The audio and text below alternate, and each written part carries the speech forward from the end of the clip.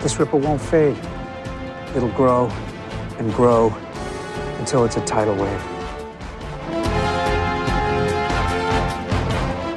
Welcome, everyone, to the triumphant Season 3 finale, Agents of S.H.I.E.L.D. podcast by Fantastic Geek, your official, unofficial voice of the Marvel Cinematic Community. My name is Matt, and joining me, as always, is Pete. Hello, Pete. I have to say, I really enjoy the way you do things. The Agents of S.H.I.E.L.D. podcast by Fantastic Geek for episode 321, Absolution, and 322, Ascension, is brought to you by Professor Von Sturger's compiler theory. It's complicated. And again, Pete, you've just given everybody the spoiler warning there. If you are listening to this podcast and have not seen both episodes of the season finale, which were aired together without even a title card break between them, if you haven't seen both episodes, 321 and 322, stop. Maybe you're watching on DVR. Maybe you're watching on home video. Maybe it's 6 months in the future. Stop, watch that second episode, come on back, because we're hitting both here, and spoilers may fly.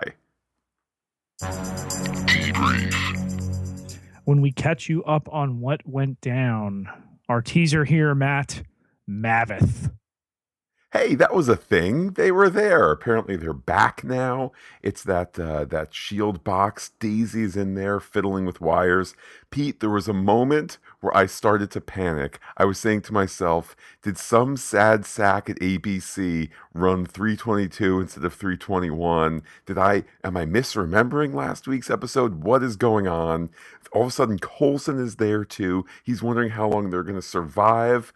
The camera work at this point starts to suggest it's a dream or hallucination, but I was thoroughly hooked insofar as I was confused and worried that I had forgotten things. Great misdirection. The reference to their blood, the ones who survived here. So you're like, they've done it. We're truly in medias res here. The bad guys have crippled the world. The escape route was to get back to Maveth, and then wake up on Earth. Whew, thank goodness. Phew, indeed. Daisy awakes in what I like to call the S.H.I.E.L.D. rubber room. At that point, we get the title card. And Pete, this thing is moving here. They always do. Teaser act, through the title card, then on to action. But this felt like a title faster card. The music carried us on through. And then we're on the Quinjet with Yo-Yo, Lincoln, Mac, and May. And Pete, Mac is getting the kill switch. Ooh, is this foreshadowing? Yeah, I getting the line about the kill switch from the guy who would ultimately be killed. What kind of misdirect is that, Matt? I was convinced that not just at this point, but a little bit later on, when it's like, Mac with the kill switch, Mac with the kill switch, Mac's going to kill someone else, therefore Mac will not die, therefore Mac will die. I think that's all intentional misdirect and twisting you all around. Good use of milking this mystery of who will die for as long as they need to in these two episodes. Pete. Simmons, meanwhile, checks in on Daisy here. They want to know about the absolution, the one key word, Matt, that seems to be sticking in everybody's throat. Yeah, I wondered if perhaps they were overplaying that a little bit. I know it had been mentioned, but I know it becomes a twist later on in the episode. So maybe here is where they really underline it's a word, it's a mystery. What could it mean? But I just kind of felt like as characters they were hammering in on it more than they needed to. I felt it was more the writers hammering in on it because they wanted to have a really neat twisteroo at the midpoint of this 2-hour double bill. We're told that Hive rarely returns the favor here. So Simmons has explained to Daisy that they have located a silo in the Pacific where this warhead is being kept, prepared to be launched. Hive and James, meanwhile, look on as a cloaked Quinjet lands, and down the ramp here, several come trying to stop this launch, notably Mac, who says they need to take the freight dock. Yeah, it's a fun reveal. They very much underplay in the first bit there with May et al. That there's something weird going on with the plane. The reveal there that they're under the sea. That's right. It's Mulan meets Ariel, and with that they have sneaked in. Pete, is it sneaked in or snuck in or snucked in? What's the proper verbiage there? Snacked in, Sneaked in. sneaked in. But Pete, that's going to be all for naught if they don't get that kill code to kill the launch code. Yes, and General Talbot is asking this from another general who apparently can't give it. So fine, red tape it shall be. This is a wonderful little bit here where the solution is for Talbot and Fitz to team up. Fitz using cheapo motion capture and a fake beret and all of that to on the fly simulate the necessary general to get the military thing to thing the thing. It's absolutely wonderful comedy. I must have wondered, Pete, if actor Ian DeCakister must have had this moment where it's like, okay, so on this show, I've gone to different places in the world. I've got to fire guns. There's been explosions. There's been computer effects. Now I'm wearing a beret, and there's black dots on my face, and I'm going blah blah blah blah blah. Yeah, many men on the moon there. Meanwhile, Coulson is directed to speed towards this defense logistics building where this handoff of codes can take place in person once they've convinced the Secretary Thomas there that it's all on the level. And of course, the reveal there is there's tension and more tension as things count down. Turns out the kill code isn't like, Charlie Echo Bravo. It's, longer than most tweets are, and there's that very quick readback of all of that, so they can unlock the kill switch, and we go back to Daisy, who reminds us that Hive thinks he's the savior for everyone here. Yes, and May, who is watching some of the surveillance here, sees Hive and reminds us that every time she sees his face, she wants to punch something. Pity she didn't get to punch his CGI face later in the episode. That would have been stunning.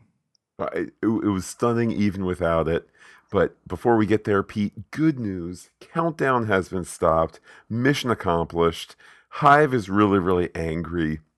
There's the threat here as to whether he's going to Borg Dr. Radcliffe or maybe just eat him.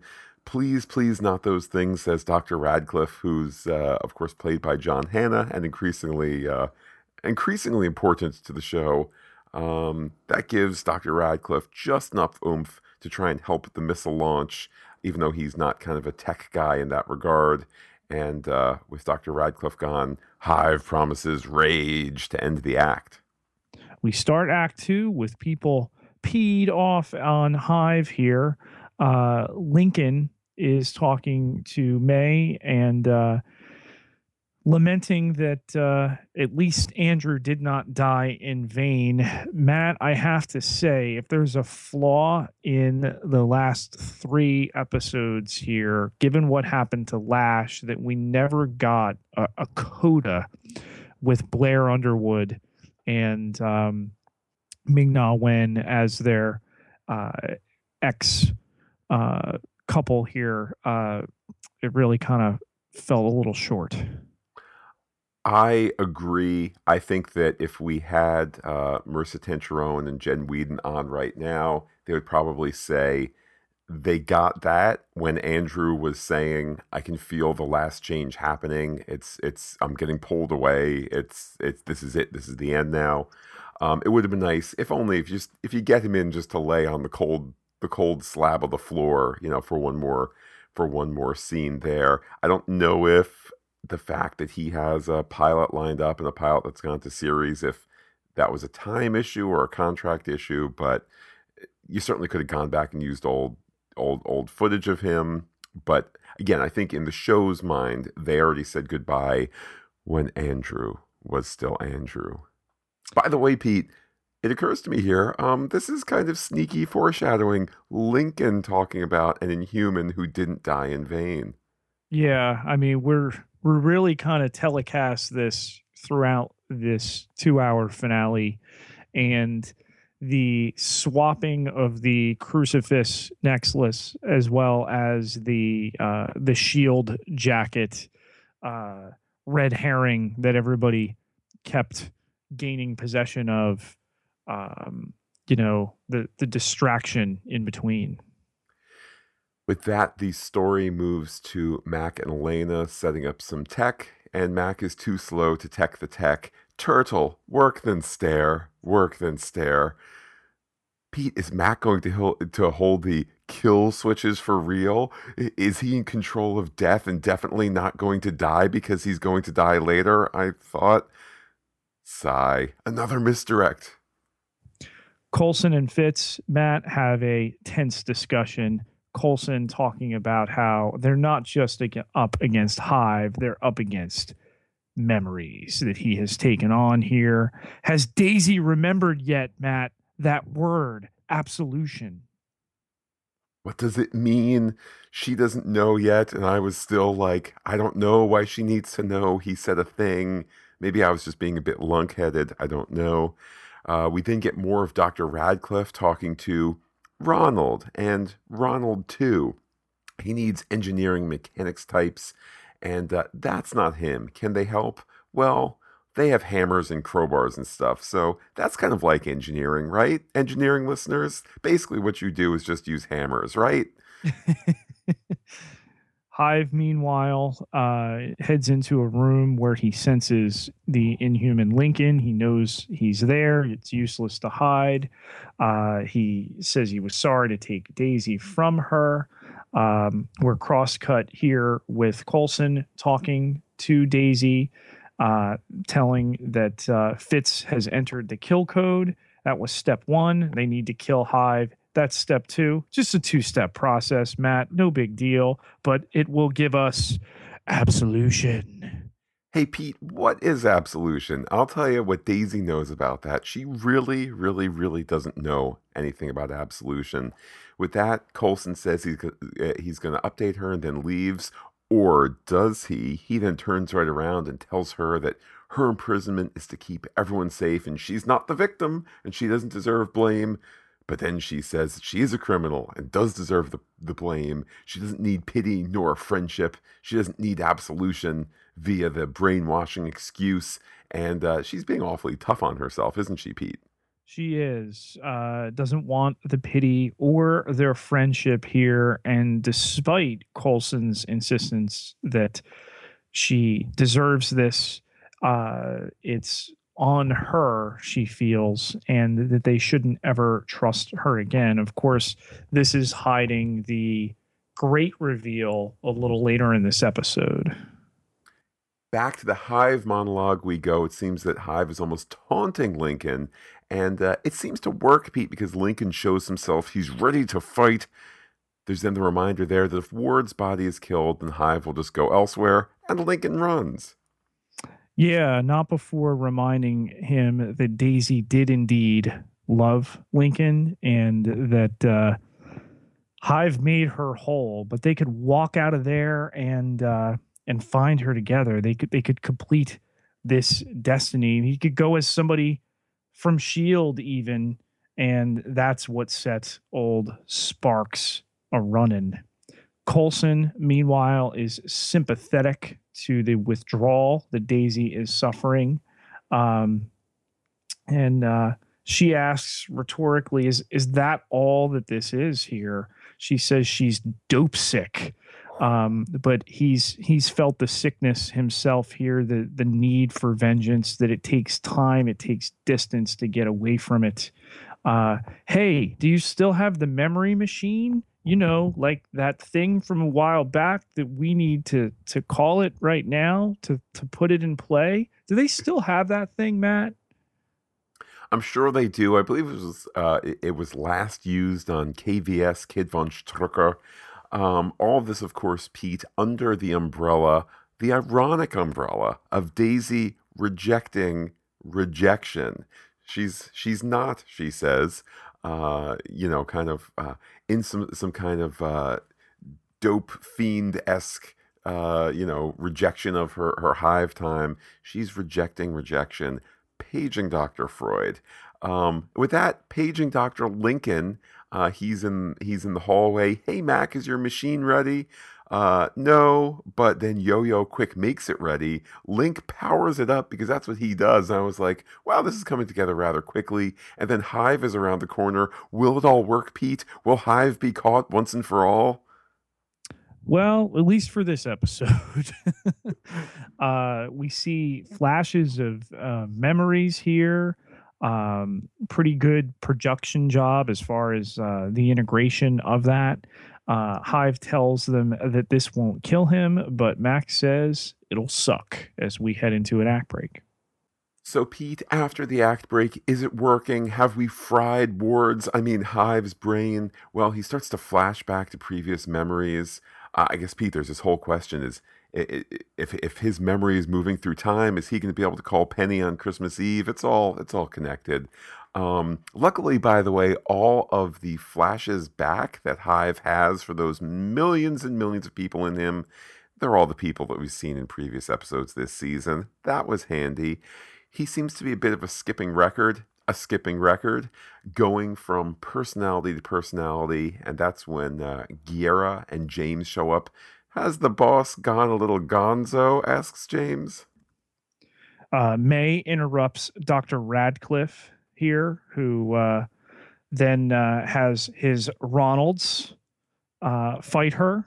All the while, we have Hive repeating some of the lines of dialogue that previous members of his personality have said here. There's fighting the weakness, there's the connections.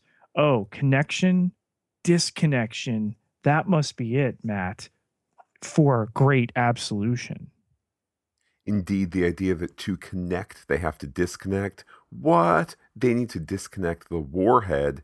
There's then some more monologuing there, but more importantly, we get more May fighting, finally freeing Dr. Radcliffe, who, just using those John Hannah humor skills, he wants out. Oh, thank goodness he can leave now. He's never wanted to be here with these strange unfortunates, and he definitely wants out.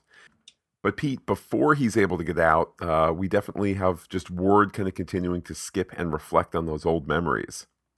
Amongst the jumble of memories, Matt, I think it really bears pointing out. We got a real quick shot of season 1 Ward ejecting Fitzsimmons in the pod there from the bus, which resonates even better come the end of this 2-episode finale. And they all end up outside the base. And in shocking fashion, Pete, Ward gets not only boxed, but put into the Jurassic Park style amber, paused, if you will, Cloud City style to end the act. Act 4 here, and Daisy is told that everything is okay. But of course, Matt, it's only Act 4, so everything only seems okay. One thing that definitely is for sure, though, is that Ward is in the box, he's in stasis, he's in the gel. That's not a concern anymore. He's just totally taken out of the picture here. Great scene here. We have Radcliffe, who's still in chains, seeing Coulson and seeing Talbot. Radcliffe is ready to wheel and deal. And John Hannah just remains comedically brilliant and slimy at the same time. Talbot, though, is ready to turn him into a primitive if he can't undo the things he's already done. Yes, but he can tell by his mustache. He must be a man of importance. That Talbot can tell by his beady little eyes that Dr. Radcliffe is not here. It was a great line that Talbot said to Coulson just a little bit earlier here about the gamble. that it was stupid, like betting on WrestleMania stupid. I have to wonder if some of these lines are improvised by these fantastic actors. There's just a zip to it that's wonderful. If it's in the writers' room, all the more credit to the writing staff. And with that, Fitz and Simmons kind of reconnect with Radcliffe as well. Hey, do you remember us? Because everybody who's Britishy, we're going to go work in the one corner for a little while, and off they go. Mac has a lead, and Lincoln believes he's done what he can do. This is enough. Once this is over, that he's gonna part ways. But this is where Coulson, having finished his evaluation here, what do you know, Matt? The evaluation is just being finished now. Great timing. That he would be a great agent. But it's not exactly what he wants at this point. Boy, I wonder if he'll be part of the team. He wants to take some time off. He wants to be able to see the world. In retrospect, I kind of regret not having been drawn to that line a bit quicker. He can't offer Shield anything. He can't offer Daisy anything. He's just gonna leave, Dad. I hate you. I hate you. I'm putting all my stuff into my knapsack, or maybe just a big handkerchief at the end of a stick, and I'm just leaving. I'm running away from home. Goodbye. I hate you, Dad. Slam of door. I hate you, security work, Dad. They're gonna tell Daisy here, though. Mac is going to tell Daisy that they have Hive, despite all these security protocols. Be damned. Not a good idea, yet it's going to happen anyway. Oh, what's that on the floor? Is that a cross? Pete, you mean the same cross that's been teased as being held by the person who will die in this evening of Agents of S.H.I.E.L.D.? The same. Oh, man. I like, by the way, that the basic discussion is like, Mac says, we should tell Daisy. And Coulson says, nope, no one's telling Daisy. And Mac's like, I'm going to tell Daisy, goodbye. No. Let's just let Mac go.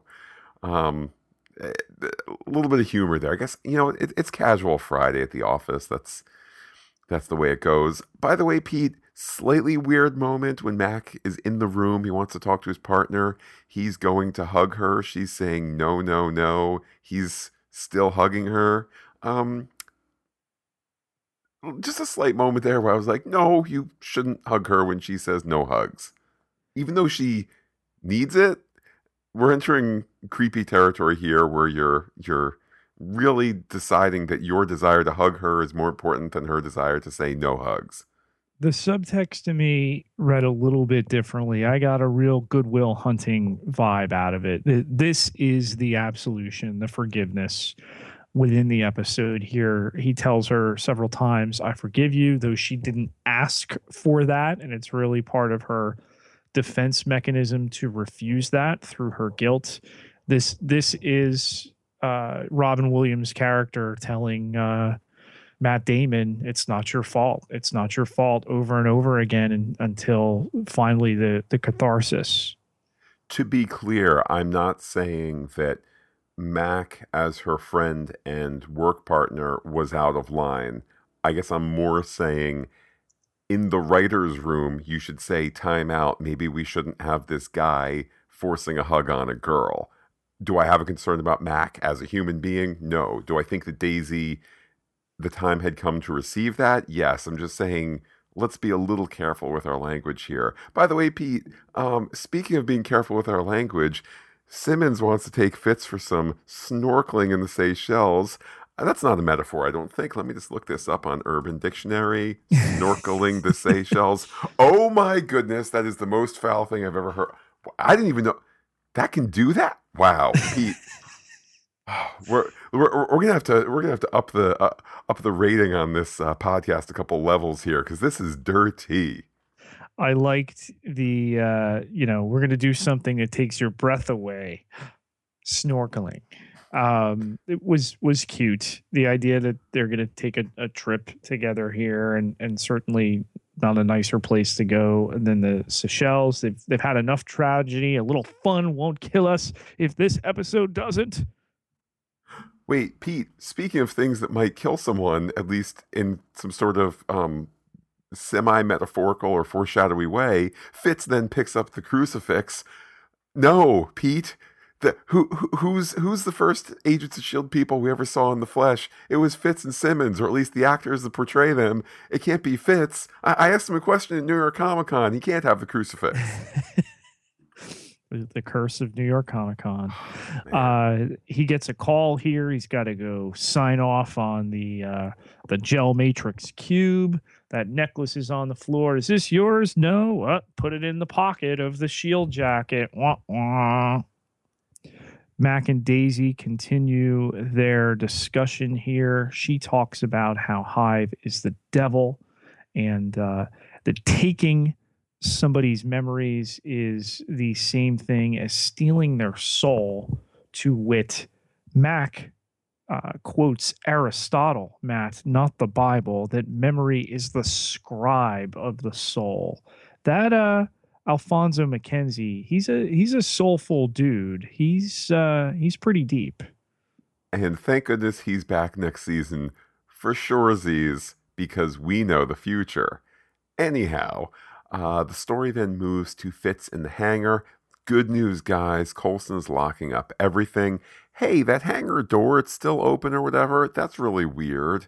O'Brien, who's never been named before, at least I don't think so, says that they finally have the parts. Hey, they're over there. I'm going to walk over to them. They're from Absolution, Montana. Wait a minute, Absolution? Boom. Big change. Then he's suddenly a primitive. And then, Pete, the primitive Hitchcocks to the camera. That's when you run towards the camera, cover it in black to hide a cut. In this case, it's a cut to end the act. Act 5 here, we have Klaxons, Coulson telling Gemma there was an explosion in the hangar. Fitz is there. There's a guy dragged off, and May tells us the obvious, that they are trapped inside. They have to stay away from the gas, since that will turn them into the primitives here. It's at this point that in his discussion over the comms with Gemma, it's floated that Fitz might employ Professor von Sturger's compiler theory. Which we all know what that is, so we don't need to get into it. What I thought was interesting was a new use of the modified Terrigen gas here. We have the first primitive pulls a what I call a black coat. That's an updating of the Star Trek red shirt. It pulls a shield person into the gas. Now there's two. Fitz gets some backup, but there's even more primitives, and each time they're pulled into the gas, there's just simply more of them. Gemma remembers some techity tech things and is able to get one of the doors unlocked just in time for Fitz to be okay. One of those other guys, not so much, but you know what? You're a featured extra for a reason and not, a member of the cast. So good news, though, Fitz is okay, just so he can die later. Or will he? Stay tuned. Fitz uses the fire extinguisher there to get into what I refer to as the lockbox. And it's at this point where the primitives turn and start to pound on the gel matrix cube. And there's one shot of them, two of them pulling up one sort of the frame of the gel cube. Right, so that gets pulled up. Therefore, there's no more frame. And then they're strong. They are strong. And then when Hive stands up, he has a little gel on his coat in the shoulder area, which is good because they're giving him a close-up. And then he's come out of the gel. Speaking of knowing, Pete, not of course in the biblical sense, we're not one of those podcasts, but he knows that the Quinjet can fly high. And is that going to be a thing? They're not sure. Not the Quinjet. The Zephyr 1 is equipped for high altitude delivery.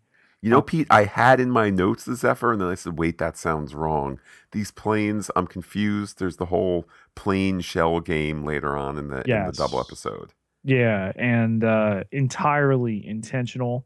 Mac points out that Hive still looks shaky. Maybe he won't remember how to fly. They can't let him get control of the ship here.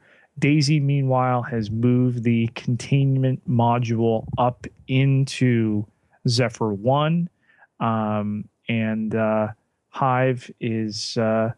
He's looking for solutions here. He's still trying to get his footing back after having been blasted and then gelled, um, having trouble with these memories here.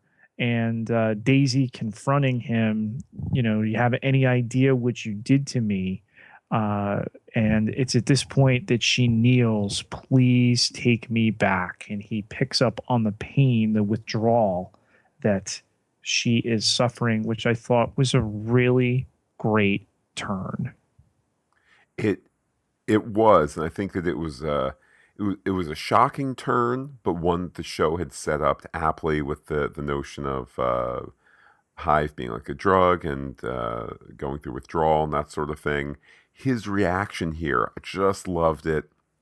We don't know what the future holds for Brett Dalton in the show, of course, but he's such a fascinating actor in this scene here. Hive says, interesting. He's struggling to remember her name. He kind of skirts by the word sky, SKY, SKYE. It's all connected. Then he remembers her name, Daisy. Then he Flower, something pretty. So, nicely written there. absolutely. And then he goes to reinfect her, but he can't. That creature stole it from her, and now she's impervious. And with that, Pete, she gets a little angry, you might say. She's suddenly very, very angry and she blasts him to end the act. We think, Matt, we're saying here that though it read 9:58, 9:59 on the clock here in the East where we watch and record, that this is the beginning of the second hour of Ascension, the final episode of the third season here. Um, Mac is asking Coulson how many they think Hive has infected. 20 when the number is 28. And the confrontation between Daisy and Hive continues. Meanwhile, we are told by Dr. Radcliffe that the primitives, unlike Hive, they don't retain the memories. However, they possess the talents of the people they have formerly been, although with shockingly poor eyesight, which will come into play. Yeah, I might sound like a broken record, but Dr. Radcliffe is performed so wonderfully by John Hannah. We have Radcliffe talking about how dumb and awful these primitives are. Then he sees the reaction he's getting. Oh, it's so heartbreaking. It's just so very, very heartbreaking. Part of the team goes one way, part of the team goes the other. Radcliffe is just left standing there, not quite sure what to do. He's funny even then. And then the story moves to May and Fitz discovering that Daisy is upstairs, where there's a big Daisy Hive fight. Yes, right out of the Matrix, since he just got out of the Matrix. There's a lot of blurry action here. Pete, the action here, the fight here looks so good. Pete, is this a K-Tanch joint? Is this Kevin Tancharoen, the esteemed director who they bring in for only the best of episodes? Matt, you know what is synonymous with Kevin Tancharoen here, the brother of co-showrunner Marissa Tancharoen? That is action. And I think it's his middle name. I think he was christened Kevin Action Tancharoen. It's a good middle name for a guy who would eventually become a director. And when he's not directing feature-length movies that are the reboot of the movie Fame, he's directing tremendous action TV sequences.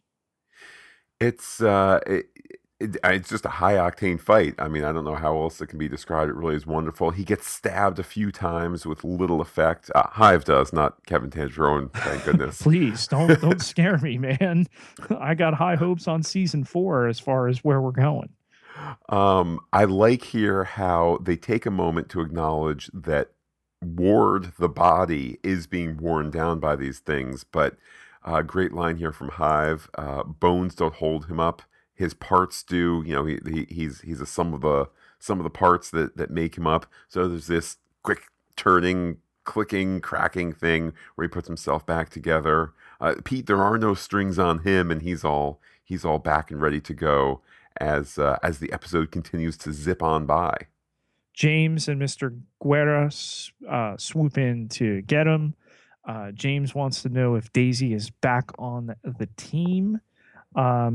She's not. However, her presence is going to keep S.H.I.E.L.D. from blowing them out of the sky.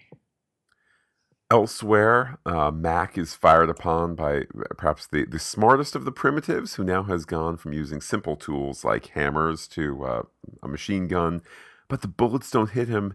Yo-Yo has taken them. I thought perhaps first it was going to be that she plucked them out of the air, but no, she's caught one in the gut. And it only occurred to me, perhaps in subsequent scenes, that's the luckiest bullet for Yo-Yo, because she doesn't know that somebody's going to die in this episode, and if she just got hit by a bullet, it's probably not her. Hive here, it's starting to all come back to him. He can fly this between Will Daniels and Grant Ward. We got to name check everybody there. He has the necessary experience. Meanwhile, Mac carries the injured Yo-Yo into Sanctuary with Coulson, Fitz, and Lincoln. But wait, Matt, where's everybody else as Simmons hides from some of the primitives and Hive takes off? We head into an act break. As Zephyr 1 takes off here, excellent shot here from Mark Kolpak's team. Zephyr 1 taking off, the nose of Zephyr 1 hitting into the panel that won't quite open. Part of it shears off, falls to the camera, blacking out the screen to take us to the act end. Really a wonderful shot. Yeah, he had teased over Twitter, Mark Kolpak had, how hard and down to the wire they were working on the effects, worked through a weekend, a couple back, and it really shows between the creature special effects that come up in a little bit here with Hive. Cannot say enough. These are feature level effects done on TV. After the act break, Ward is in the plane. He's ascending. It's like the name of the episode. He said the thing. Yeah. The plan is reiterated that they're going to explode at a certain height. I wonder, Pete, if that's a little 100,000 feet.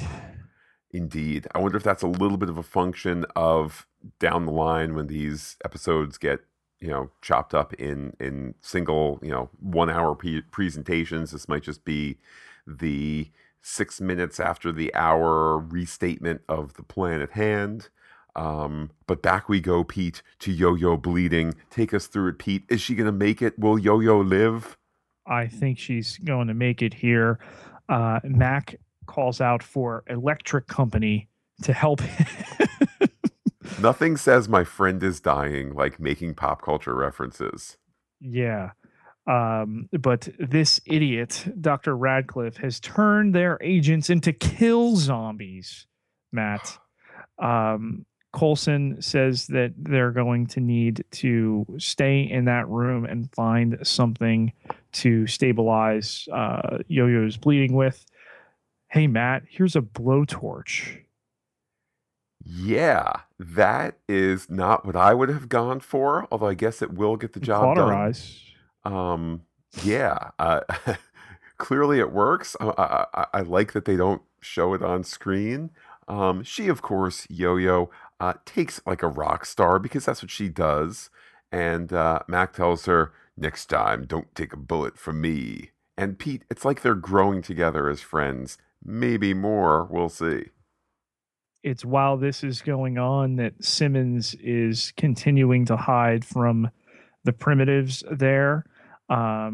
They get really close. We know that the eyesight is poor. They can't see her. And then the scream of Yo-Yo comes at just the right time to draw them away. She notices here the heat and starts to use that to her advantage, which is explained to us in a little bit. But Dr. Radcliffe, meanwhile, is taking note of the Scotsman's work. Little seeding for story later in the episode. They have a working model, Coulson's hand there, and he is stunned by it.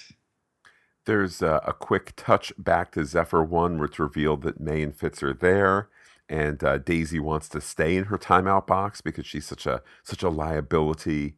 We also get Daisy telling May, or rather told by May, that it wasn't Hive who made her. May helped make her, through training and such.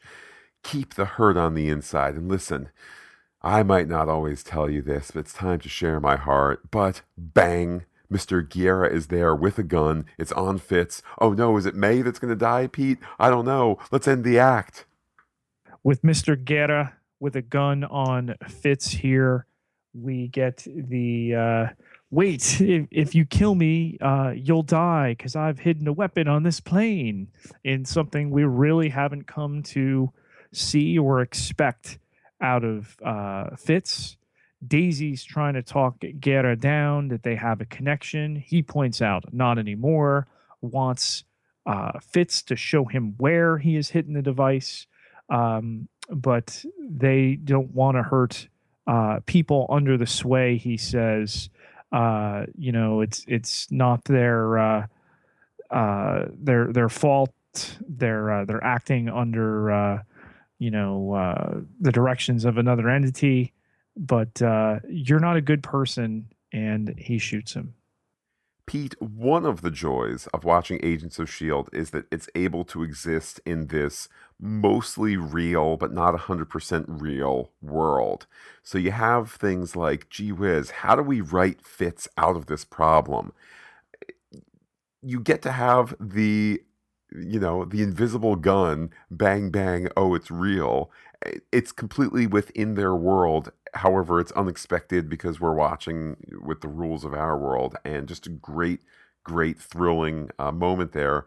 Plus, I mean, not to be callous, Fitz has taken a life. But, he does work for a super secret military, quasi-military intelligence organization. Sometimes you got to spill some blood. You got to kind of break the eggs to make the omelet. So, R.I.P., Mr. Guerra. The secret ingredient is no more Guerra. He did tell them a few times. It's revealed here that the containment module has been disabled, which, as the planning goes and the plane continues to rise, certainly becomes a complication. It's getting cold. The air is starting to get thin outside and will certainly affect them. Daisy continues to suffer withdrawal. And back at the S.H.I.E.L.D. HQ there. Wait, Lincoln... Pete, hold on. Before we go to S.H.I.E.L.D. HQ, she's so cold. Won't any gentleman do anything to help her? Because Fitz gives Daisy his crucifix jacket. Man, I have to say that as a red herring, the jacket was less effective, obviously, than the symbol with the crucifix necklace. I had missed this point. Well, Pete, that's what you get for only watching the episode 2 or 3 times. Your kind of work cut print on the DVD mailed to you, then your official press screener. Nobody then does DVDs anymore. Well, Pete, your it's special all friend. A link to a secure website. Your special friend who works in the office who mails them to you. You got to get that stuff out somehow. But anyhow, I don't want to give away all the secrets, Pete. Take us back to S.H.I.E.L.D. HQ. We have Yo-Yo that Lincoln explains has been stabilized here, but he does need to get her to a hospital.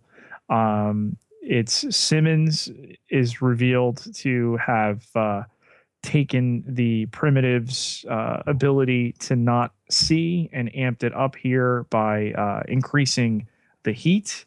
Um, and Yo-Yo has been lit on fire by Mac. Back to Zephyr 1 we go. Ward is remembering things. James wants to make sure, by the way, that all the future ladies that might get swayed, are they going to be a bit more ladylike? Great moment here for Axel Whitehead. I hope he's able to be back next season somehow, because he's a great villain. He's a great personality. Oh, by the way, it's confirmed that Guerra is definitely dead, and Ward wants them to be found. After the discussion here with James and Hive revealing that whatever is going to take place with the warhead is going to spread the power of the sway over 3 continents. Girls might be hard to come by, at least those who still maintain their own motivation. The Quinjet lands on Zephyr 1. May and Fitz and Daisy are together, and Daisy has her fateful flashback once again. It's here that she's finally got the jacket and the necklace on, and she knows exactly what happens next, Matt, because she's seen this episode. She actually has, Pete. She's seen the climax of the episode. We get an act break and we return to Zephyr 1, still ascendant. Pete, Coulson is on board. He's not moving around a whole lot, but he's definitely on board. He takes blame for bringing Hive here. Hive seems kind of confused by the nature of this showdown. Of course, all this talk and all this taking out Hive, it'll still lead to the plane exploding. At this point, Coulson name checks Blake, who, in my notes, I note immediately had a hologram, because I picked up on this stuff here. Hive takes off his ward face. The Hydra effect here is great. Again, kudos to Mark Kolpak and his wonderful team. It is absolutely stunning, the quality of effects that they have for Hive.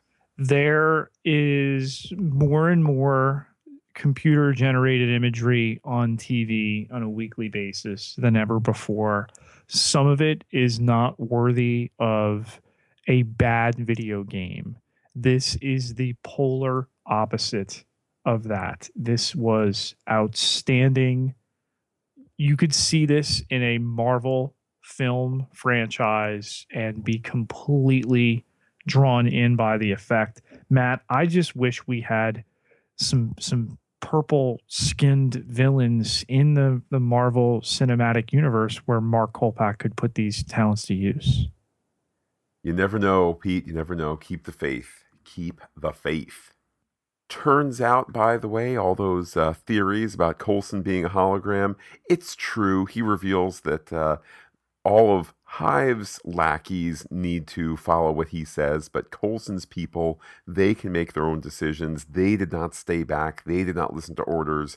They have been sneaking on board because they are not mindless people. Then Coulson gets to do something he's always wanted to do. He leans forward at the waist, saying, "Help me, Obi-Wan Kenobi, you're my only," until he gets his hologram turned off by an angry Hive, who, by the way, has his ward face back, because not for nothing, Hydra face is expensive. Speaking of Star Wars, noted by several people on Twitter that the Hive effect looked suspiciously similar to prequel era Jedi Kit Fisto. I'm going to admonish them, not because people don't like the prequels. I love all things Star Wars and will defend it to my dying breath.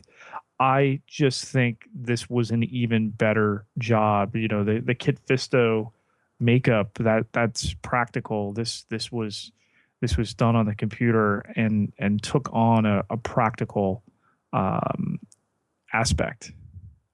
It was stunning, absolutely stunning, and I am so glad that they held off on the reveal, because it was so high quality. It deserved to be in a season finale, and it deserved to be teased out, 6 weeks ago, whatever it was. At this point, Pete, Lincoln suffers a quick little injury there, kind of an exploding orb. He's going to be okay. It's just some bleeding. They quickly gloss over it in the best sense possible, given where we are headed.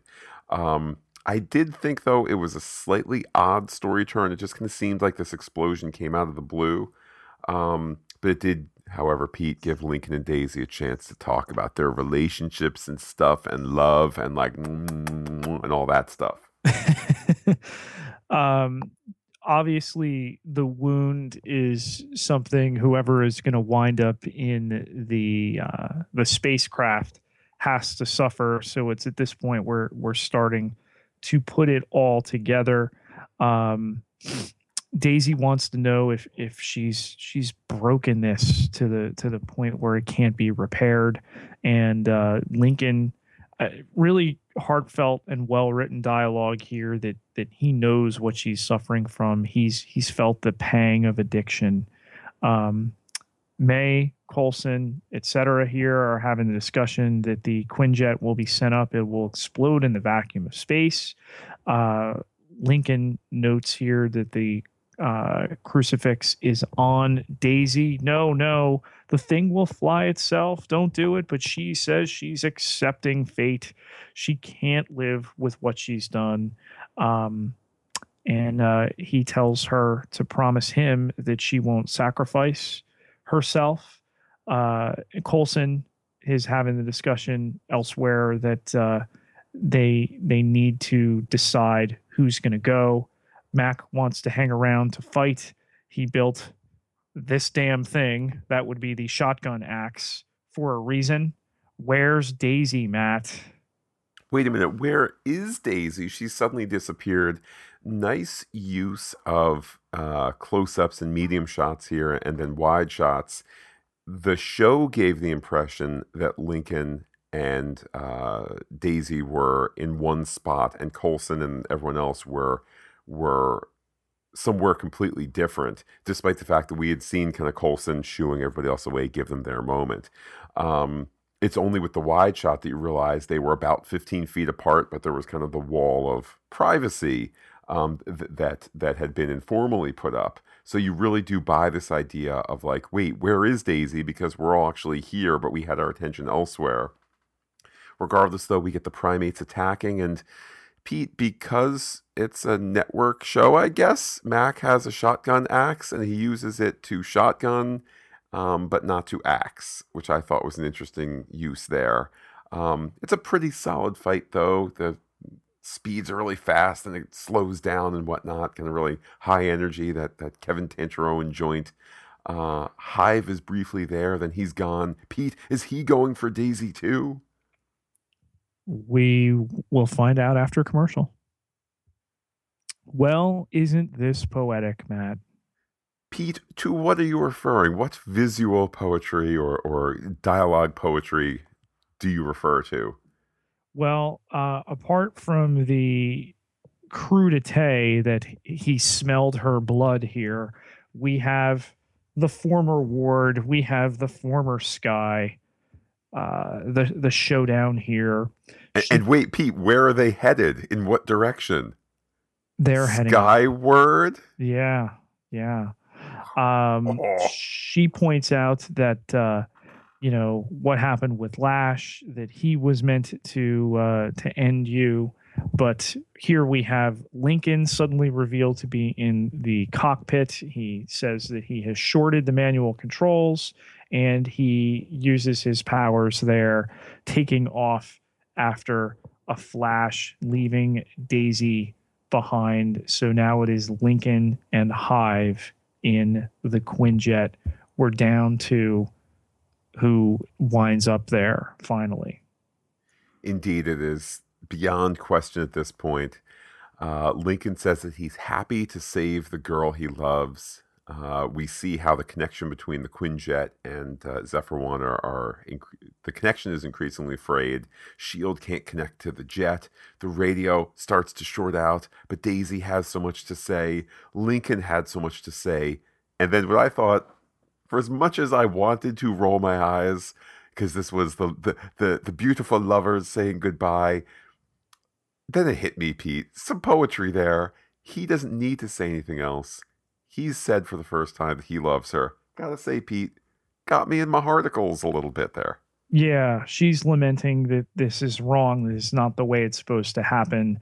That it was supposed to be her. That this fate has been stolen from her. But he says that it feels pretty right saving the girl he loves and the world at the same time.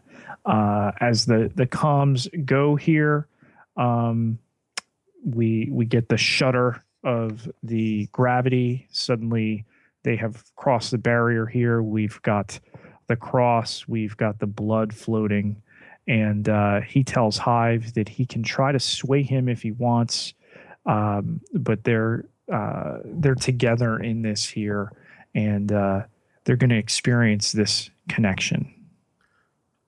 I won't quibble that they apparently have the Quinjet crossing the hard line between atmosphere and outer space, where when you cross the line, things become suddenly weightless. I won't complain about any of that because it's a really touching scene otherwise, and not how Yeah. I think actual space works. It's not. But since they're weightless, Pete, everything's weightless. That includes the crucifix. Wait a minute. I think I've seen this episode before, too. Yeah. There's discussion that Lincoln says that Hive could now sway him, but there really is no point. And back on Zephyr 1, Coulson says that Lincoln is paying for all of their mistakes, which I think added gravity to the moment there. Yeah, and particularly the way that the episode ends, I think again takes on added significance. Okay. But Lincoln has gotten to see the world, like he said he wanted to when he was going to leave Shield earlier in the episode. There's this strange kinship between he and Hive here at the end. Both Inhumans, both people who were very closely associated with Daisy, and talk about how the world is smaller than they imagine. With all their flaws, the people on it, Matt, they are only human. And then we have the rather distant flash quickly burnt out there of the Quinjet. We get the slow motion pained music montage with Daisy, in the throes of her grief. Coulson, May, Simmons sheds a tear. Fitz looks over at her, and so Simmons asks the question, "What happens now?" And then 6 months later, Switching things up again, which I thought was just wonderful because, side note, I kind of found the actual explosion thing a little underwhelming. I would have liked just that big moment. I know that they did a ton of special effects stuff, and maybe we got either Hydra, Hive, or the plane exploding, but not both. And if that's the case, fine, they made the right decision. But I didn't have time to complain because 6 months later, there's a newspaper. Quake has taken down a bank, the newspaper says. A rather haggard Coulson is watching things from afar. Mac is in there. He's brought some sandwiches. And things just unfold from there, Pete, in this world of the future. Yes, Coulson is very clearly looking for something with the binoculars. He's watching a woman and a child on a bench who are then approached by a stranger there. Coulson thinks that today, Matt, is going to be the day. The stranger comes up, and the woman on the bench says that she wants to thank her, that the money is too generous. It's going to help them relocate. She was treated as a pariah. And then the little girl is told by who we realize is Daisy in disguise, that her dad made this Robin. This is the wife and child of an Inhuman we saw earlier in the season. That is, of course, Charles, to who you are referring, Pete. And that means that it's his wife, Polly Hinton, the widow Hinton, as some might have called her in another age.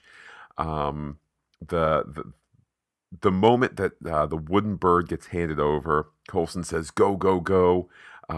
Daisy's on the run as Shield SUVs come in there. Daisy has a moment, lifted perhaps straight out of the Matrix, where she goes and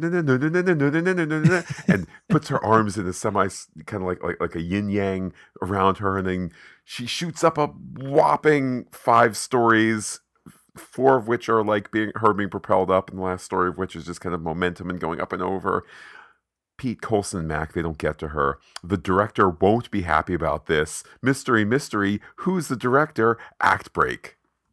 Our tag scene, Matt, which was the only scene withheld from me from the screener. Lights come on here. Welcome back, Dr. Radcliffe, says a computerized feminine voice here. This is a special day here. He talks about his boy Fitz and name checks Gemma as well. Today will be the last day of hearings, so seems like he's out of the woods as far as responsibility for what had taken place with the whole Hive episode here. He's about to crack open a 40-year-old bottle. But there's some tech here that is based on an old Shield program. They're going to celebrate the inclusion of their new colleague Fitz on the project. Today is the disembodied voice birthday, Matt, as we can see behind frosted white glass, a female form. And indeed, see you in 3.5 months. The dossier. A detailed look at our bad guys. Let's begin, Matt, with Hive. Hive, who we get that great reveal. We get also a sense of peace from him at the end, ? He is not a bad guy in his own mind, which is always the hallmark of a fascinating bad guy. He just wanted to bring order and uniformity to this planet. And he's been a really effective bad guy. And I guess the jury is still out as to the future of Hive, the future of Brett Dalton, etc. To finally get to see the face of the creature through his inhumanity. I don't know what more you could possibly say about Brett Dalton in 3 seasons, essentially playing 3 different characters. Shield agent Grant Ward, the evil Hydra Grant Ward, and now the majority of the season playing Hive. He did everything they ever asked from him as an actor. Who knows about next season? We certainly get some teases at the end of this that quite a few things are possible. So I don't think we can say this is the end for him at this point. But I really like the coda for the character if this is going to be it. Look how far this guy came. Look at everything that face had seen over the 3 seasons that we knew various incarnations of this character. Next on the list, Pete, we get the Ronalds. I like the whimsy that as there's these different types of Shield employees that get turned, we now have Ronald in the suit, Ronald in the kind of the more jumpsuit type thing, Ronald with the badge. It's a wonderful bit of whimsy in what otherwise is a pretty dark and gloomy episode, one that ends with a character death, etc. And for their fairly ghastly practical appearance, to soften it a little bit and to focus on a name and not the, you think of the cost, Matt, the number of people who, this is not a reversible thing. You suffer that mutation, you're done. and the number of Shield personnel that go uh, because of this mechanism is fairly significant. It's not too cutesy, but it does what it needs to. I like too that the makeup used for the Ronalds, it gets a little bit more kind of craggy and I don't know, like a raisin almost. I don't know if that's just because they maybe realized that they needed a little bit more definition on screen, or if there was meant to be some sort of, some of these are put more through the ringer, or the effect has worn off a bit. But I like that they look more pathetic as the episode goes on. I mean that in the best of, they look as more pathetic characters, not that the makeup job is pathetic. Probably, I guess, the last we've seen of Ronald's. Mr. Guerra here after a couple episodes off, and to get him for the final time, his showdown with Fitz in particularly effective scene. Yeah, he's been a great number two bad guy. I mean, somebody who kind of never really rose above that, but certainly has been a really fun presence on screen. And I suppose all things are possible. Maybe we'll have his good twin, or we'll get him in robot form or something. But probably the end there for Mr. Guerra. Hoping, Pete, that it's not the end for James. As mentioned before, here he is kind of a man without a boss, but just Axel Whitehead just sizzles on screen. And hopefully we get to see him again, especially since he's got all these powers. He likes the ladies, and time will tell.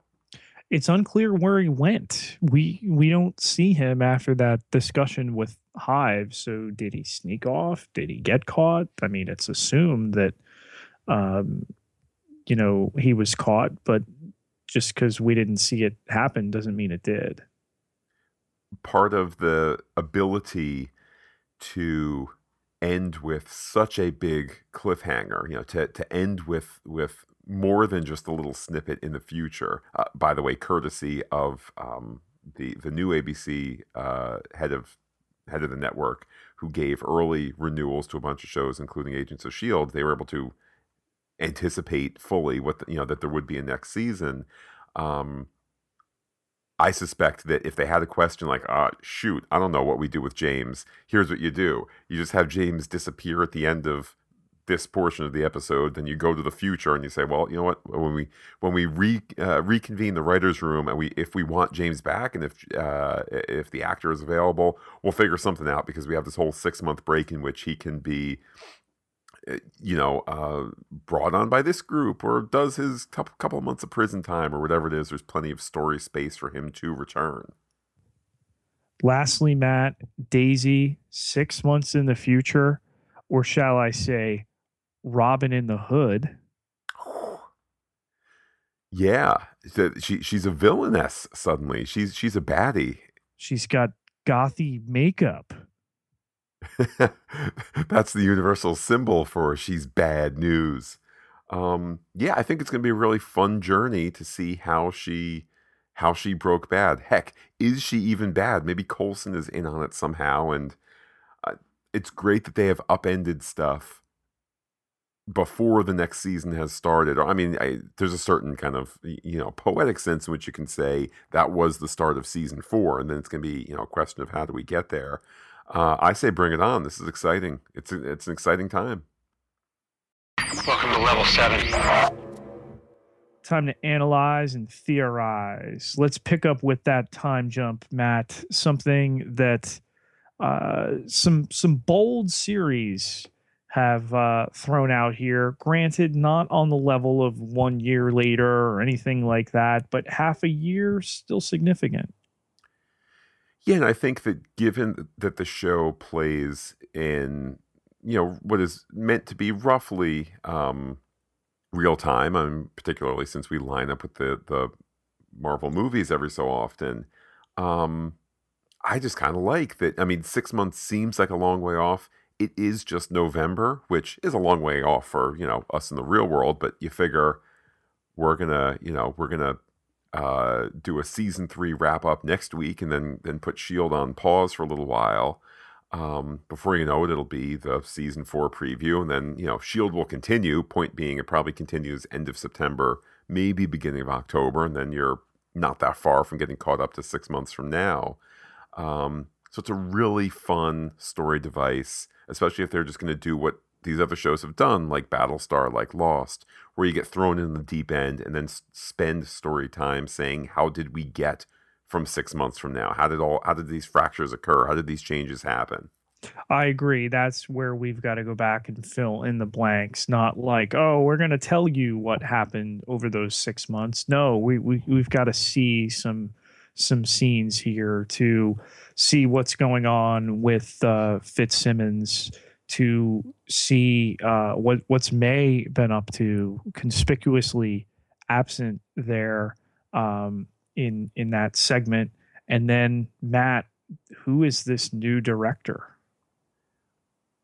Pete, there's something that I'm going to refer to now briefly, and that we'll talk more about next week for sure, which is going to be my kind of catch-all thing for as people get worried about how they jump the shark. Here's my response. Pete, do you fondly remember the A-Team? I do.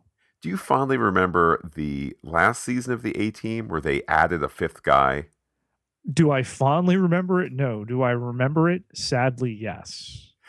They're staying ahead, regardless of whether you want to say whether it's gloom and doom or a normal TV show, Half-Life, whatever it is that we'll discuss next week, as to what the 4th season, maybe, might not be, final season, et cetera, the different time slot, which, by the way, listeners, if you didn't hear, next year, S.H.I.E.L.D. will be on Tuesdays at 10 p.m.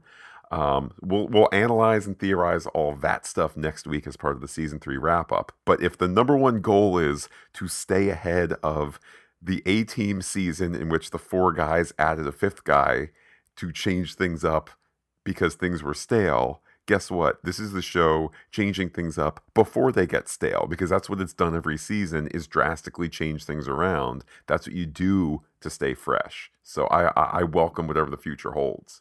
So, Matt, I'd like to welcome to Agents of S.H.I.E.L.D., without further ado, Director Poochie. Pete, it sounded so crazy that they would add someone that was modeled after the John Candy character in Spaceballs, half man, half dog, a Mog, his own best friend. But you know what? It works. We've seen some of the early footage, and I just think it's absolutely fantastic that you got Eddie Murphy himself to be a recurring character on Agents of S.H.I.E.L.D. next season. This is probably where we should explain that we just made that up and riffed off each other, because we're comedic genius-eyes. Dr. Radcliffe here. One has to hope that John Hannah will be a recurring, if not a regular, presence for the 4th season of Agents of S.H.I.E.L.D. But what's he working on, Matt? What's he got? This guy who's at the cutting edge of biotech and the regular tech. Well, Pete, you made indirect reference to Lost before. Of course, the idea, hey, I have a theory early on. They're dead. Oh, now you've disproven that they're dead. What did they do spoiler alert here. What did they do for the Flash Sideways portion at the season 6 and all that? In the Flash Sideways, they're dead. Surprise, your theory, bore fruit. All that stuff. Oh man, how is Coulson alive? He's a life model decoy. He's a robot. He's a human-looking robot. No, we're not doing life model decoys. Boom, surprise! It said it on the screen. LMD. Then he showed, as you said, Pete, the female figure. I just want to point out, female figure with a slightly less tanned behind than the rest of her, thereby suggesting the curve of the female buttocks. Pete, we got a life model decoy. Well, you hit upon it, Matt, that this has been something from the moment Coulson was coming back. Oh, he could be a life model decoy. This is a big thing in the comics. And they've taken, rightly, I think, their sweet time in getting to it. They've positioned the pieces, and it opens up an entirely new storytelling element. Now, somebody can be anybody. You can create doppelgangers, and I think it can be played to delicious potential in this fourth season, where we truly have a fallen rogue agent, and the potential to graft the identities of real agents onto these robotic lifelike decoys is really going to be an interesting aspect. It's going to be an absolutely fun fourth season. You can tell they're already planning for it, because the fourth season has already begun at the end of this third season here. Encrypted transmissions. Let's check the wire, Matt. Open the mailbag. And Pete, I had tweeted out a question to the aforementioned Mark Kolpak himself. I said, was Squidward motion captured, rotoscoped? Please, oh please tell us. By the way, I used the hashtag Squidward, going all in there on JJ NATO's nickname there. Got a response from him. He said tracking markers on Brett Dalton's face with a match movement capture, all computer-generated alter ego, huge props to Fuse FX, just amazing. So it's a little explanation there that they did capture the movement of Brett Dalton's face, and then built the computer Hydra face on top of it. I'd love to know sequentially when that took place. I would imagine it was not the last thing that Brett Dalton filmed, if he has filmed his last for Agents of S.H.I.E.L.D. Yeah, definitely. I mean, if that wasn't the first thing filmed for the episode, then it should have been the first thing filmed, like, before they even shot the episode. It should have been shot well in advance of everything else, just because of the nature of special effects work and just the stunning reveal. That's what was so amazing, is you could see Brett Dalton in there, but you could also see that none of it was him. It wasn't him in a mask or that sort of thing, but you could still see the guy behind it all. Absolutely, absolutely fantastic. Writing in on the Facebook, Matt, is Robert T. Frost, actually in response to our Agent Carter radio program by Fantastic Geek. Farewell to Agent Carter in the wake of ABC's cancellation of that show last week. And after talking a little bit about fan support, and though there's some petitions going on right now, and we'd encourage you to go and listen to that individual podcast. It's going to take a little bit more than names at this point, given that Haley Atwell has been cast on another show, and Agent Carter is not inexpensive to produce. But what Bob does is he really captures what we feel very strongly here about at Fantastic Geek. He says that sad face aside, this is the kind of Fantastic Geek podcast, is why PG is my favorite Marvel podcast. A critical examination and discussion of the show, a nuts and bolts look at the entertainment industry, and it's all done with an appropriate amount of fanboyism. Not at all like some podcasts that seem to pout and spew over the top righteous indignations about how ABC ignored the fans' feelings for the show, and nothing about it being strictly business, and all the time using colorful language that would make a dock worker blush. Thank you for the excellent podcast, your professionalism, and your gentlemanly manners, which makes listening a true pleasure. Well, Pete, as we conclude our 66th episode of Agents of S.H.I.E.L.D., we've done some previews and some this and some that, but we've now podcasted the 66 episodes of Agents of S.H.I.E.L.D. along with the other stuff. Bob's words there taking extra meaning and meaning a lot to both of us. We do try and have the gentlemanly discussion about a show that at the end of the day, it's about having fun. It's about the action, the adventure, the drama of it all. It's not trying to solve the world's problems, but it's trying to be more than oh, I love you and you love me, and now we're shooting at each other, or now we're smoochy face. We try and bring that intelligent take to it. I like to think most of the time we do bring the intelligent take, but to have an intelligent discussion, you got to use the grown-up words, and it's something that we pride ourselves on doing. Daryl Washington had also written in here, and he said he subscribes to 3 Agent Carter podcasts, and we were the only one that did a farewell podcast. He thanks us for that. He wishes that, Angie as a character had been given a little bit more screen time here, but every time that she and Peggy were on screen, that they passed the Bechdel test. Those two together were the best. And I'll tell you, Daryl, we can always look back fondly on our time with Agent Carter. We'll still have Agents of S.H.I.E.L.D. We still have Luke Cage coming. We have Iron Fist coming. We have the Defenders. We have the Punisher. And though Marvel TV has taken a little bit of a black eye through its first cancellation, it's amazing to think 3 years in, it's the first time one of the shows hasn't moved on. There's still an awful lot of content coming, and Fantastic Geek will continue to be the only podcast that brings you every single episode of all of these shows. No one else has done it, Matt. Yeah, it's sometimes you plan ahead, and other times you just say, there's a mountain, I don't know how to climb, let's start climbing. And here we are, still climbing. And it's been great fun, and many hours of TV to watch and podcasting to cover. And obviously the summer ahead, and we'll discuss that stuff more in the future. But the Marvel Cinematic Universe is such a fun sandbox to play in, and many more adventures to come.